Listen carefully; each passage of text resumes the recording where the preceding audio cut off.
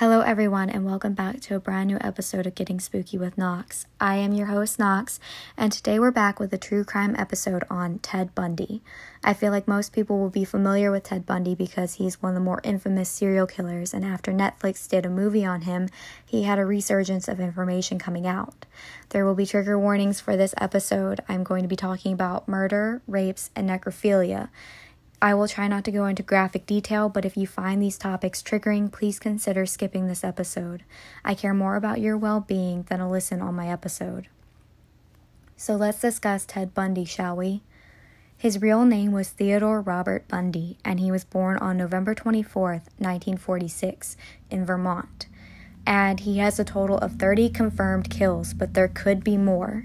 They think at least close, if not over, 100 victims. Ted Bundy was actually born out of wedlock, which nowadays is more acceptable, but it was an embarrassment for his mother and her parents back in those days. His father's true identity is unknown, as no one knows who he is except for his mother. He grew up in a working-class family and seemed to be a normal young man. They say, though, that at around the age of 3, he began to have a fascination with knives. He also did well in school, but he didn't have friends as he couldn't make bonds with his peers. When he hit his teenage years, he began peering into windows and stealing things from others that he wanted. Then he went to college and graduated from the University of Washington with a degree in psychology. He had also been accepted into law school in Utah.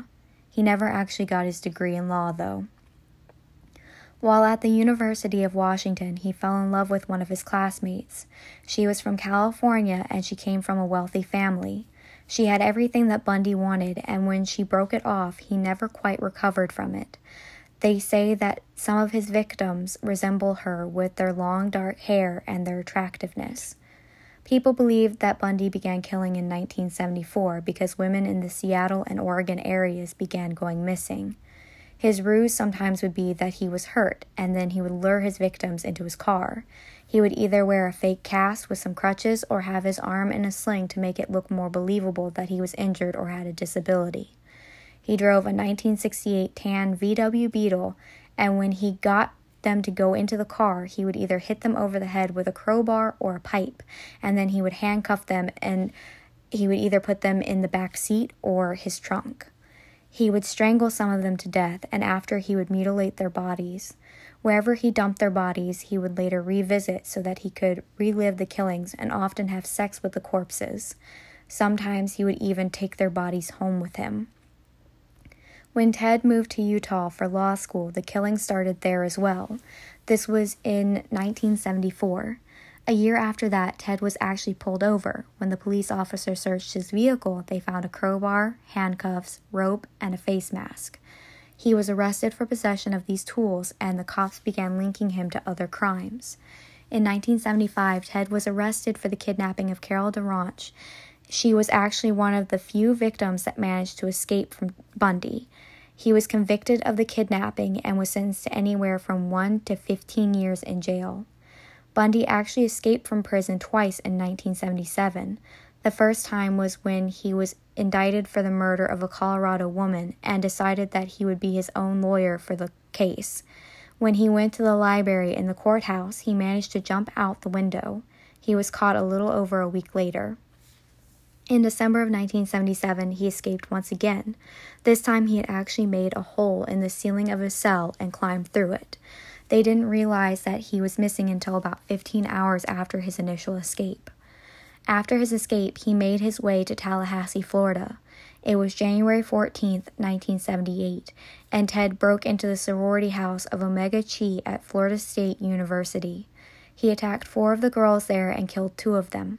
After that, on February 9th, he killed a 12-year-old girl named Kimberly Leach. That was his last killing, as he was pulled over and arrested later that February. The evidence that it was Bundy who had killed 2 of the FSU students was the bite marks on their bodies. The marks matched Bundy, and he was convicted of those murders. That was in July of 1979. He received the death sentence twice for those kills, and then another for the murder of Kimberly Leach. He fought to keep out of the electric chair and admitted to more killings, but in 1989 he was executed. Ted actually dated a woman named Elizabeth Klopfer.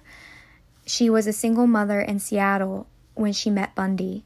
She said that Bundy was warm and loving, and he took care of her. They met in 1969, but in 1974 she suspected him of his killings. She actually went to the local authorities about how she thought that he was a murderer and involved in the local murders, but they didn't believe her. In 1975, she once again went to the police, but this time with evidence. He had called her from his jail cell and admitted that he had tried to kill her. She has actually written a book based on her experiences. Did you know that Bundy is actually a father? In February of 1980, he married a woman named Carol Ann Boone. She already had 2 children, and he actually dated her before his initial arrest. In 1982, Carol gave birth to a baby girl whom she named Rose, and said that Bundy was the father. When Carol realized that Bundy was guilty of his crime, she divorced him 3 years before he was executed. When Bundy was killed, he was cremated. He actually asked to be spread in Cascade Mountains of Washington State. This is where he murdered 4 of his victims. And here is a list of his victims. Joni Lenz was 18. She survived her attack on January 4th, 1974. She was a student at the University of Washington and had been raped by a bedpost before escaping. Donna Gail Manson was 19. Her friends last saw her at Evergreen State College as she was on her way to a jazz concert. Bundy later confessed to burning her skull in his girlfriend's fireplace. She died on March 12, 1974. Susan Rancourt was 18 and was abducted on Central Washington State College's campus. Her skull was found near Taylor Mountain. She died April 17, 1974. Roberta Parks was 20 and had been abducted from Oregon State University. They found her skull at the same time of Susan Rancourt's skull. Bundy said that he had raped and killed her. She died May 7, 1974. Brenda Carol Ball was 22. She died June 1, 1974, after being abducted from a town south of Seattle. Her skull was also found on Taylor Mountain. George Ann Hawkins was 18, and she's been missing since June 11, 1974. She attended the University of Washington. She disappeared one day while heading to her boyfriend's house. Bundy confessed to killing her, though they still leave her listed as missing. Denise Naslund was 18 years old and disappeared from Lake Sammamish State Park and was found 2 months later. She died July 14, 1974. Janice Ott was 23, and she too disappeared from Lake Sammamish State Park on the same day as Denise, and they were also found in the same location. She died July 14, 1974. Nancy Wilcox was 16 when she was abducted and thought to have been killed by Bundy. She had left her home in Holiday, Utah to go and buy some gum. Ted said that he sexually assaulted and then strangled her to death. He claims that he buried her body at Capitol Reef National Park, which is approximately 200 miles south of Salt Lake City. Though he gave the authorities where he supposedly buried her, her body was never found. She's been missing since October 2nd, 1974. Melissa Smith was 17 and was the daughter of the police chief of Midvale.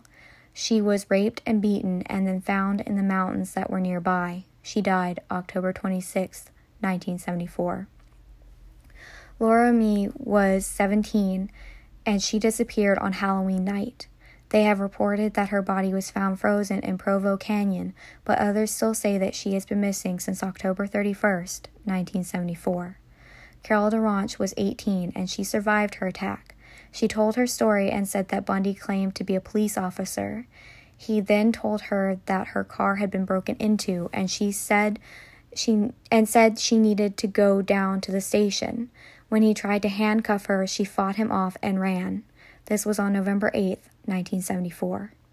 Deborah Kent was 17 and she had disappeared from the parking lot of Viewmont High, which is in Bountiful, Utah. Bundy confessed to killing her and said he buried her in the same place as Nancy Wilcox. She died November 8, 1974. Karen Campbell was 23 and was heading for her hotel room in Aspen when she disappeared. They found her body after she had been beaten to death and then left nude on the side of a dirt road. She died January 12, 1975. Julie Cunningham was 26, and she was going to meet a friend at a restaurant. She then saw Bundy struggling on crutches and offered to help him. He put her in his trunk, drove out to the desert, strangled her, and left her there. She died March 15th, 1975. Denise Oliverson was 24 and disappeared as she was riding her bike and heading to her parents' house. Bundy said that he killed her and then took and dumped her body in the Colorado River. Her body has never been found. She died April 6, 1975. Melanie Cooley was 18. She had been on her way home from school when she disappeared. She had been tied up and beaten with a rock, and her body was discovered in Coal Creek Canyon. Many people think she was one of Bundy's victims, but he was never charged with her murder. But many do believe she was one of his victims. She died April 15, 1975. Susan Curtis was 15 and was heading to her room after she had attended a Mormon youth conference at Brigham Young University. She was Ted's last confessed murder, and he confessed to it as he was heading to his own death. Her body has never been found, and to this day they still have her as a missing person. She's been missing since June 27, 1975. Margaret Bowman was 21 and was one of the two Ted killed at the Omega Chi sorority house at FSU. Bundy beat her with a piece of firewood and then strangled her. She died January 15, 1978. Lisa Levi was 20, and she was the other woman that died the night Ted attacked the Omega Chi sorority house. Ted beat and strangled her. She died January 15, 1978. Kathy Kleiner was 20 and was attacked the night he killed the two women at Omega Chi. Kathy was one of the two women that didn't die that night. He messed up her jaw as he beat her. She survived his attack on January 15, 1978. Karen Chandler was 22 and was the other survivor of Bundy's Omega Chi attack. He broke her jaw, her right arm, and knocked out 4 of her teeth. She survived his attack on January 15, 1978. Cheryl Thomas was 21, and she was attacked by Ted in her home. He went to her house after the Omega Chi attack and beat her. She survived her attack on January 15, 1978. Kimberly Leach was 12, and she disappeared in the middle of the school day. They found her 2 months later in a shed behind the Swanee River State Park. And there you have it. This is who Ted Bundy was, and the women he attacked and killed, as well as a few of his survivors. I plan to watch the movie on Netflix that they did of Ted Bundy, and I will let you know what I think of it as well. If you have any questions, comments, or would like to request a paranormal, true crime, mythological monsters, urban legends, or secret societies episode, then feel free to email me at getspookywithme@gmail.com. Hit me up on Twitter at SpookyKnox, hit me up on Facebook, Getting Spooky with Knox, or through my website, which is linked in both my Twitter and Facebook profiles. Next week, we'll be doing a paranormal episode on Friday the 13th,